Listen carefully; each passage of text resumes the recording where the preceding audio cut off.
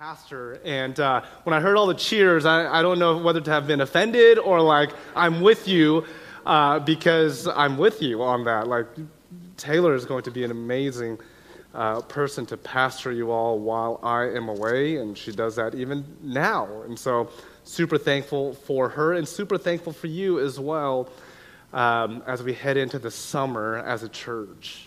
Now, this morning we continue on this new series called An Invitation to Wholeness, and we're asking the question, what does it look like? What does it mean? What do I have to do to experience what we call wholeness? Not just happy, not just joyful, not just feeling all fuzzy inside, but what does it mean to actually, from head to toe, from inside and out, feel whole?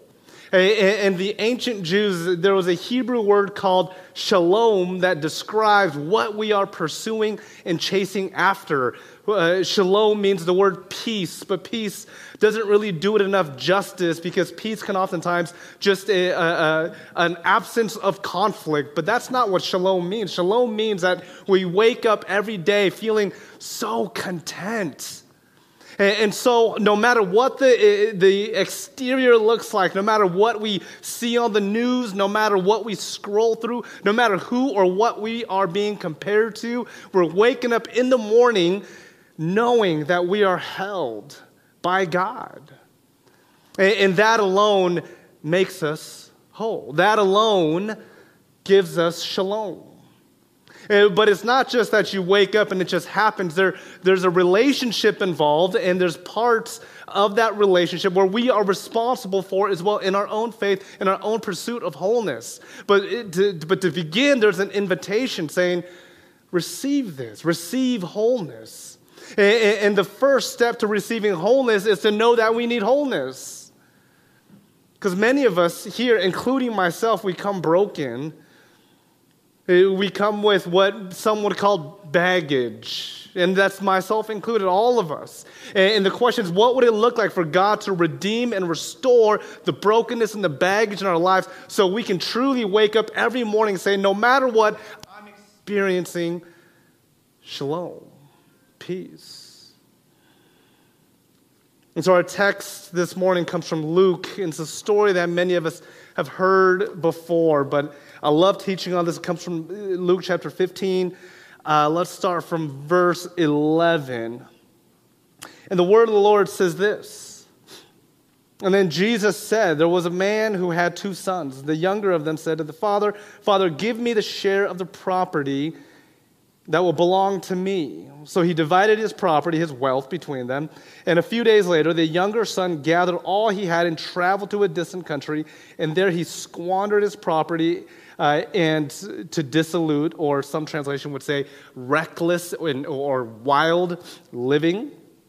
And when he had spent everything, a severe famine took place throughout the country, and he began to be in need. So, this is the younger son, he went and hired himself out to one of the citizens of that country, who sent him to the fields to feed the pigs. He would gladly have filled himself with the pods where the pigs were eating, because no one gave him anything. Some of you all know this story as what we would call the prodigal son. And so let's pray and let's get started. God, thank you.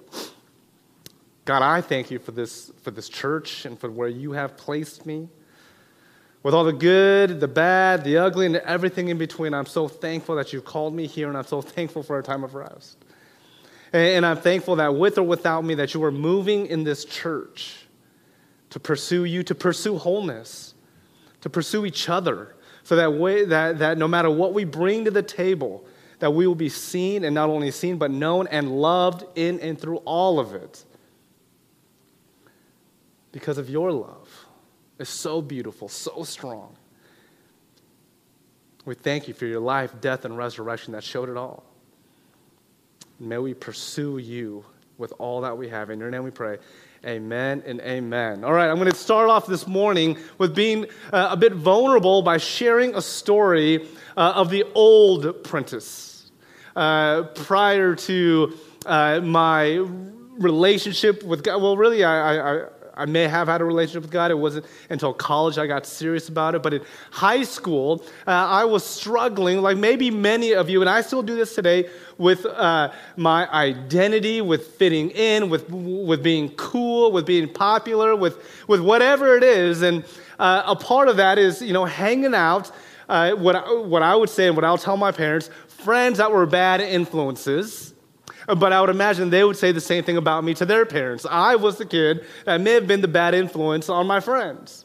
And we would get in trouble throughout school, throughout the school days. And a big part of what we did was we liked to think that we were, we were soft inside, but we were so mean. And, we were kind of, I look back and I wish I can just line up people that I've hurt and just apologize one by one. And I would imagine there would be a long line, especially with my friends and I. But I remember this one day, my friends and I, we got into a little altercation with another group of friends. And when I say altercation, it may have turned physical, and we got into what some would say a disagreement, some would say a fight. And after it was all over, a group of us got called into the principal's office. And there was a few people that left. They were, dismissed, and some of them got suspended. Myself and a few others were sitting in the principal's office to hear probably a news that kind of changed the trajectory of my life. The principal, myself and a few others, were told that we were no longer welcome back to the high school that we were attending. We got expelled. Your pastor was expelled from high school, the old Prentice. But I remember, and I ended up doing a Run and Star program, all that to say is, I remember that day. I remember it like it was just yesterday, and just how hurt not only I was, how shocked I was, how hurt my family was, my parents. And I remember I felt so much shame, I ran. And the first person I went to at school was my wrestling coach, who had mentored me, who would have me over for dinner, my family and I would go to my wrestling coach, and I said, "Coach, here's what happened," and somehow he caught wind of what happened. I remember, I'll never forget his response. I said, "Coach, here's what happened," and his response was, "Prentice, I'm not your coach anymore." And I remember feeling so hurt, and again, so shameful, and so guilty, and the entire list. And then I went home, and my parents weren't home yet. They got the news, but they weren't home yet. And I was so overwhelmed with so much shame in what I did and what the consequences of that was. I ran. I ran away. The story gets better, right? So I pack my bags, and I get into my car. I was spoiled. I had a car in high school. It was a Dodge Caravan. It was beautiful. And I packed my bag, and I went to a buddy's house who let me stay with him. And the thing about this is my friend's house was literally 1 or 2 blocks away on the same street. And so I was the brilliant high school kid who ran away and parked the car right down the street from my parents' house, where my parents would see every day. And a few days have passed, and I wonder, why haven't they not come and are they looking for me? And those were the days where we didn't have cell phones, so it's not like they were calling me. I didn't know. All I knew is I just needed to run away. I needed to hide. And then a few days later, here was my mom and dad knocking at the door of my friend's house. And I remember seeing them through the window, and I remember thinking, I just made matters worse. And not only did I just get expelled from high school, not only did I get in trouble from my wrestling coach, but now I am going to get in so much trouble. Mind you, I'm like 17 years old. I'm going to be busted with my parents. They're going to ground me. They're going to take away this. They're going to take away that. They're going to take away the Dodge Caravan. They're going to do all these things. And when they opened the door, all they were doing was crying. They were crying. And I came to the door, and I remember I didn't hear any yelling. I didn't hear any screaming. I just start crying, and my mom, the first words out of her mouth was, "It's time to come home. It's time to come home."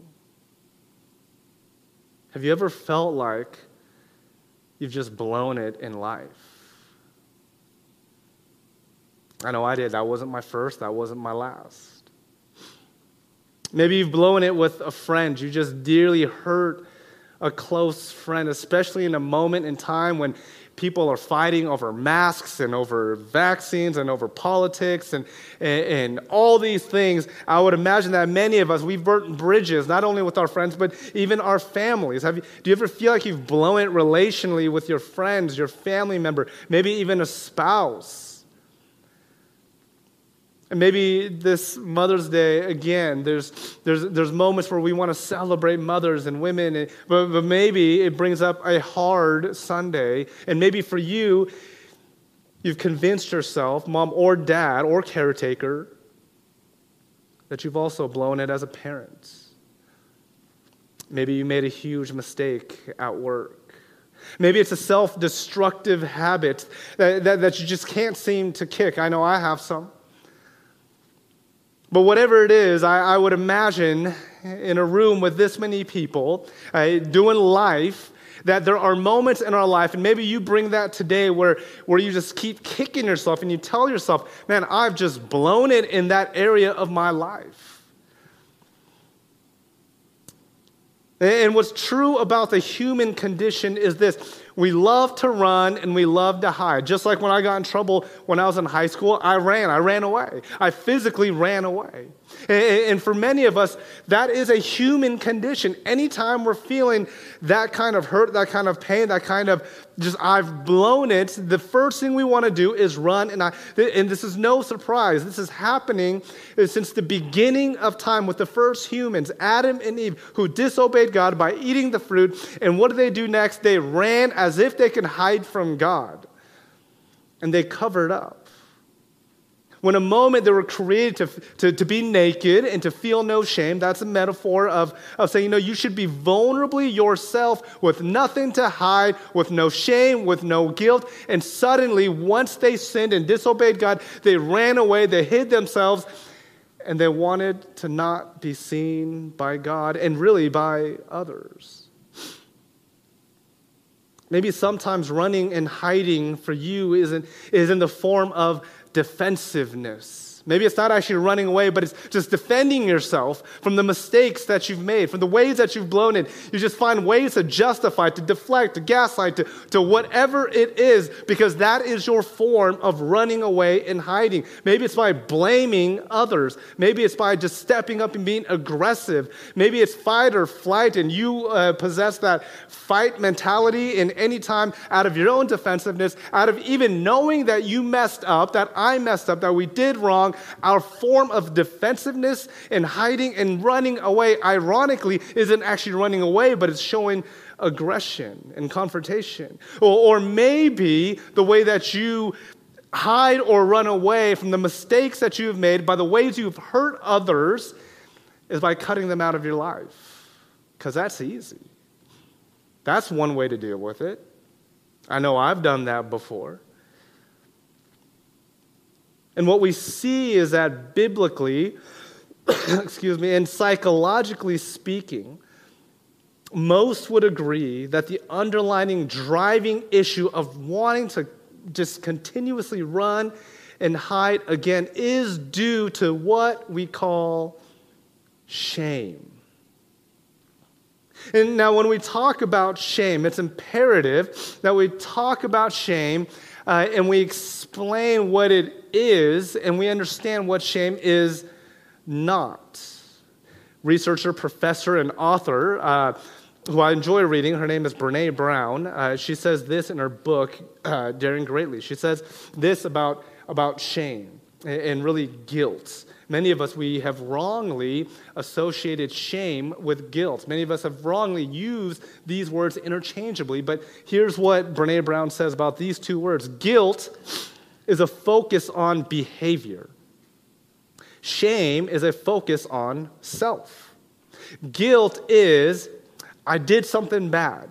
Shame is, I am bad. Guilt says, I am sorry I made a mistake. Shame says, I'm sorry I am a mistake.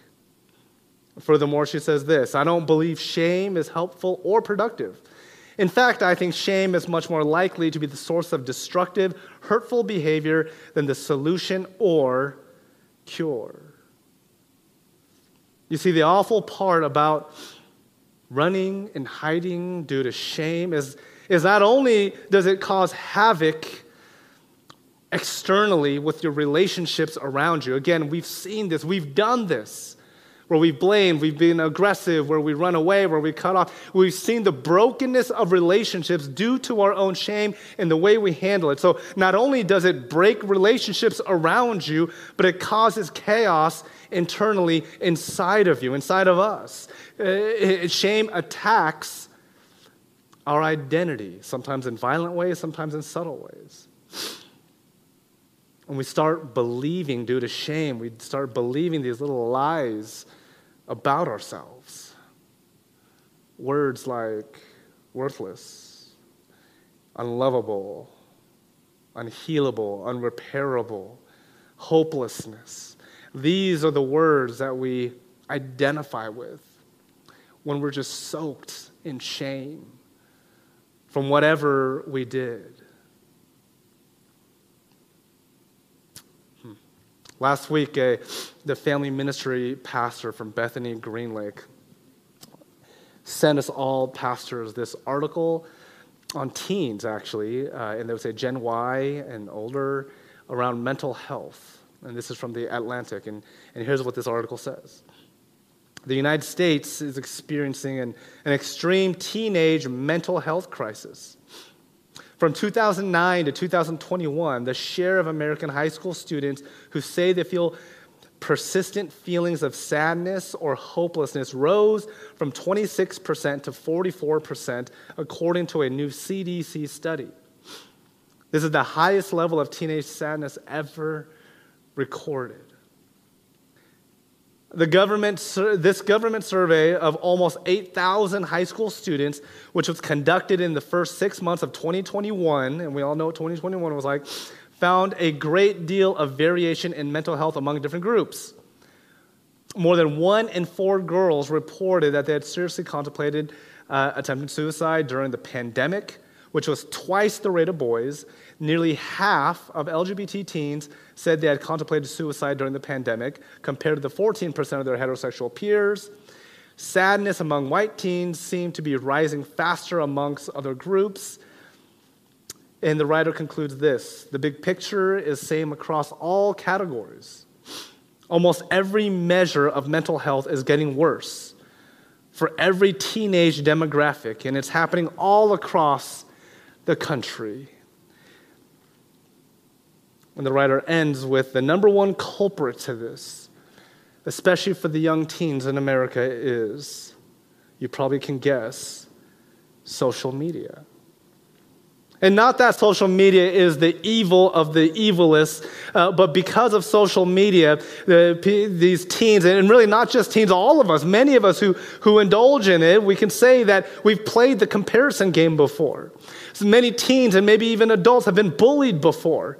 We've questioned our own body image, our own popularity before by scrolling things and comparing ourselves to others, and might I say others' highlight reels, which may not even be true in other people's relationships and the happiness there, or even the fact that they're in a relationship or whatever it is. And at the end of the day, what is creeping up through this comparison game, through social media, through whatever it is, it's shame, again, over and over again, attacking our identity.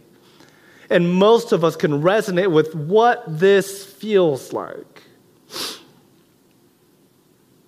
That's the danger of running. That's the danger of shame. And it's all around us. It reminds us of the ways that we've just missed it.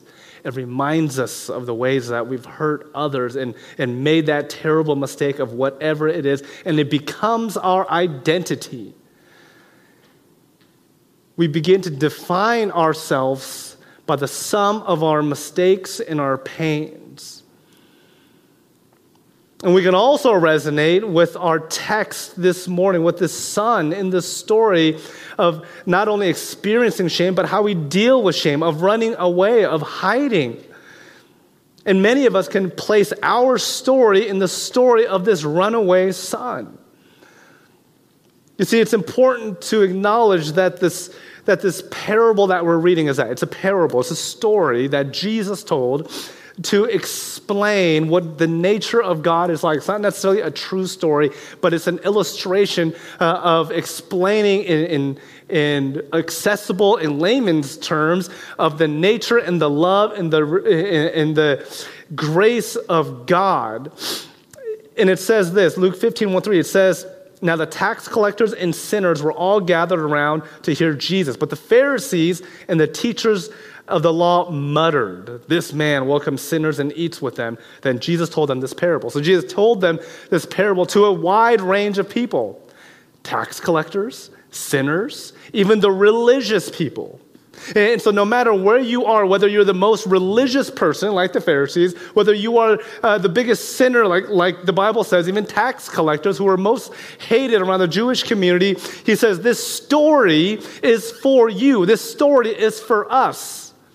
That the prodigal son is our story. And so is the eldest brother, and so is the father. And so we'll talk about that. In this story, Jesus points out there's two sons, the eldest and the youngest, but we want to focus on the youngest for today. The youngest son decides, for whatever reason, we don't know the reason, but there was some kind of discontent in his life. And he wanted to leave his father's house. In other words, he didn't want to be part of the family anymore. This nomenclature, the idiom of saying that this son wanted to leave isn't just, hey, I want to move out. Hey, I want to get my own apartment down the street. Or, hey, I want to get my own place downtown. No, this was far greater than just moving out. The son is saying, Dad, I don't want to be part of this family any longer. And if you want to talk about a mistake, there you go. Mistake number one. He abandons his family, his father, his mother, his brothers. And so the way he does it, he asks his father for a share of his inheritance. Now, just like many of us today, inheritance, we know, is what happens after a parent dies. But you see here, the dad has not passed away yet, and yet the son says, hey, Dad, I want my inheritance now. Now, in the Jewish culture, in the first century culture, that is equivalent to a son saying, Dad, I wish you were dead. He says, I wish you were dead, so give me my money, my wealth now, because not only am I abandoning, mistake number one, leaving the family, but now I want you dead so I can have your wealth. Mistake number two. Now, the son is just piling up mistake after mistake. Now, this would be absolutely appalling today for someone to ask for their inheritance before the family member dies. It would be absolutely abhorrent in the first century in the Jewish culture. So mistake after mistake. But what's interesting is the father's response to the younger one asking for his share of his wealth. He says this, so he divided, so after the younger son asks for his share of his inheritance, he says, Father, give me my share of my property. So here's a response. So the father divided his property between the brothers. Instead of getting angry after mistake, the father says, okay, I'm going to divide up my property, my wealth to you. Now, what's interesting is what we don't see from a plain reading of the text is the original word for this word property, the Bible is originally written in Greek. The original Greek word for property is the word bios. So really, you can put the word bios on there. So he divided his bios between them. And what bios means is it literally translates into life. It's where we get the word biology, life. And so again, we can reinterpret this by saying, so the father divided his life between the brothers. The point is this: the father gave his sons everything he worked for, everything he put his heart into, everything he put his life into, and he says, here is everything that I have to my sons, to you who ask, to you who wants to run away from the family, to you who wants me dead. No questions asked. I give you a part of my life that I worked so hard for. Again, no questions asked. And then in verse 13 it says, not long after that, the younger son got together all he had, so all of the wealth, and set off to a distant country. And he says where he squandered his wealth in wild living or reckless living. Now, we're not exactly sure what the son did. Later, there's clues that he was probably partying everywhere he went. He was seeing prostitutes. He was paying for who knows what. But regardless of what the reason is, the Bible made it clear that in this story, the son took the wealth, took a part of his father's life, his bios. He says, here's everything that I have, everything that I worked for. Take it, no questions asked. The son says, okay, thank you for my inheritance. Takes it and squanders it, loses everything. And you can fill in the blank of what it means to live a reckless life. I don't know. Maybe he was partying, he was gambling, he was doing drugs, I don't know what it is, but it was bad, and he lived recklessly, and all that money, all the wealth that the father, he worked so hard for, he called it his life, is now gone. It's gone. Mistake number 3. Not only did he leave his family, not only did he wish his father dead, not only did he waste his father's life, his property, mistake number 3, he lost everything. And not only that, in verse 14 it says, after he had spent everything, there was a severe famine in the whole country, and he began to be in need. At this point, I don't know about you, but if it was me, and maybe you would agree with me, it's time to grovel back. It's time to go home. Not only did I lose everything, now there's a famine. Now I'm starving. Now there's no food. I have nothing. I don't know about you, but for me, it's time to go home. It's time to go back, beg, go back to my father, my mother, my family's house with my tail tucked between my leg, and just say, I'm sorry. But that's not what this person does. This son, it says, so he went and hired himself out to a citizen of that country who sent him to the fields to feed pigs. He longed to fill his stomach with the pods of the pigs were eating because no one gave him anything. So instead of groveling back, instead of going back to where he knows he could find comfort in his shame, he couldn't do that. He's already made mistake after mistake after mistake. He's not going to go back home. What he's going to do instead is, you know what? I'm going to go work for somebody else, and I'm going to eat. I'm going to feed the pigs, and I'm going to eat with the pigs. Now, I don't want you to miss this. This younger son comes from a Jewish family. He's still, for all intent and purpose, a Jewish person. And what we know about the Jews and their food laws is they didn't associate with swine, with pig or pork. They didn't have bacon. Can you believe that? Because it was considered unclean, unholy. And yet here he is, instead of going home, instead of going back to where he knows he could find comfort, or maybe due to his shame and his guilt and his wanting and his desire to hide from all the mistakes he's made, he said he'd rather be with the pigs. That's a big statement for someone who lived a full Jewish life. Have you ever been so overwhelmed with these lies about yourself that you've convinced yourself that being seen is too hard? Like this son, sometimes being seen is just so darn difficult that it's better to run, it's better to hide than to be vulnerable and to be known by others. Because we feel like we've made too many mistakes. We feel like we have too many skeletons in our closet. And so what we need to do, what we convince ourselves of, is we need to run away. We need to hide, no matter how hard it is, because we've all experienced how hard it is just to keep to ourselves, to just sweep things under the rug, to just not talk to anybody, to be isolated. We've experienced that, but for whatever reason, many of us, we believe that it's better to be in this pain by ourselves than to be seen by others. This was the Son. But look what it says in verse 17. It says, when he came to his senses, so the Son says, what am I doing? What am I doing? He came to his senses. We don't know how or what his process was. He said to himself this, how many of my father's hired servants have food to spare, and here I am starving to death? I will set out to go back to my father's and say to him, Father, I have sinned against the heaven and against you. I am no longer worthy to be called your son. Make me like one of your hired servants. So he got up and went to his father's house. I love this image where he's eating with the pig. And he finally comes to his senses and he says to himself, what in the world am I doing? What am I doing?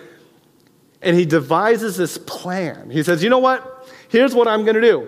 I'm going to go to I'm going to drop my pride, my ego. I'm going to go straight to my dad, and I'm going to say, I've sinned against the heavens, really sinned against God, and I've sinned against you. And he says this. He says, okay. And then I can imagine he's wrestling with himself. He's pacing back and forth, and he's saying, okay, I'm going to go to my dad, and I'm going to say, Dad, I'm sorry. I've sinned against you. And he says, I'm going to ask Dad that can I work for you? Okay, that's it. Dad, I want to work for you because I know that as one of your employees that you will feed me and I won't be hungry. Okay, that's it. That's what I'm going to do. He rehearses it over and over again. And then he goes. He goes towards his father's house. And he's ready to say what he rehearsed. Now notice what happens in the next verse. It says, but the father said to his servants, but while he was still a long way off, his father saw him and was filled with compassion for him, and he ran to his son, threw his arms around him, and kissed him. And he said to him, Father, I have sinned against you, against the heavens, and I'm no longer worthy to be called your son. Do you notice the order of the operation there? He has all these things rehearsed, and then he goes, okay, here's what I'm going to say. I'm brave, I'm strong, I'm going. He sees the father from far away, and he doesn't even get a chance to say what he had rehearsed. The dad, no questions asked, runs to his son with his open arms to embrace him, and it's after that where the son repeats what he had rehearsed. Now, what we know about the Jewish culture in the first century is that kings didn't run to anybody. Everybody ran to the king. And so this was a huge statement that Jesus was saying in the parable, that this king stood up and ran towards the son and embraced the son without any explanation. Not only that, the father said to his servants, quick, bring the best robe and put it on him, put it in a ring, put a ring on his finger and sandals on his feet, bring the fattened calf to kill it. Let's have a feast to celebrate. For the son of mine was dead and it now is alive again. He was lost and is found, and they began to celebrate. And I would say this, for many of us, it is time to come home. It's time to come home. Home is where we belong, where we are accepted. No matter what mistakes we've made in our lives, no matter what we use to define our identity, the invitation to wholeness is to drop all of that and to come home. Home is where we belong. Home is where we're accepted. Home is where we are worthy. Home is where we're not defined by our mistakes. Home is where there's no shame. Home is where we are loved and embraced, just like the story of the son. And maybe this story doesn't exactly describe your home, but it's the home that Jesus invites us to. It's the home of Christ where you are loved, where mistakes, hurt, sadness are transformed and redeemed. No longer is your story a fill in the blank. No longer is your identity, I am fill in the blank. I am unworthy. I am unlovable. I am a disgrace. I am shame. Whatever. That is no longer your story. It is time to come home and to be embraced by God, who loves you. No questions asked. And it's around that identity that we grasp onto, first and foremost, that initiates our wholeness. You want to be whole? It's time to come home. One of my favorite theologians, Willie James Jennings, he says this: we who follow Jesus are working in wounds, working with wounds, and working through wounds. Jesus takes all of us, our good, our bad, our ugly, our wounds, and everything in between, to write us a different story, to give us a new identity. In Isaiah, it says, he was pierced for our transgressions. He was crushed for our iniquities. The punishment that brought us to peace was on him, on Jesus, and by his wounds we are healed. We all, like sheep, have gone astray. Each of us has turned to our own way, and the Lord has laid on him the iniquity of us all. The life, death, and resurrection of Jesus says your shame and your mistakes, your hardship, your sadness, your trauma, it is finished and no longer has power over you. What is most powerful in your life is to find your identity in the invitation that God has for all of us through Jesus' life, death, and resurrection. Your mistakes, your shame, nailed on a cross. Like a loving father, like a loving mother runs and embraces you with no explanations needed. This home, you are safe, you are loved, and Jesus says, you are mine. Wholeness starts here, knowing that we are God's beloved. May we know that, not only today, but forevermore. That in light of whatever mistakes, no matter how you identify yourself with whatever pain or trauma or anger or mistakes you've made, that is not what defines you. It is by the cross of Jesus. May you receive that. And as I invite the worship team back up in our time of reflection, I invite you to take out this response card. And if you didn't get a response card or a pen or a pencil, I'll have hand. If you raise your hand, we'll get this to you. And it's just a practice. There's nothing magical about this card. But even if you read any books on habits, Atomic Habits being one of my favorites, is that what we write down, it statistically has a better chance of surviving in our brains and our experiences. And so on this response card, the question is this. There's a question to consider. And the question I want to ask is, are we on the run? Are we on the run? What is it that is causing you to run? Is there shame? Is there a mistake? Is there a pain? Is there a memory that you just can't release? Name that. Confess that. You don't have to share it with others. Just write it down. And the next step would be then to enter a state of confession. Maybe it's just between you and God at first. And then maybe it's with others. But we can't do this alone. There's no need to run anymore. Your shame is covered. Your mistakes are covered. Let's name it. Let's enter into community with it. Let's confess it. And may we be released to it as we run back home to God, our Father, our Mother. Let's pray.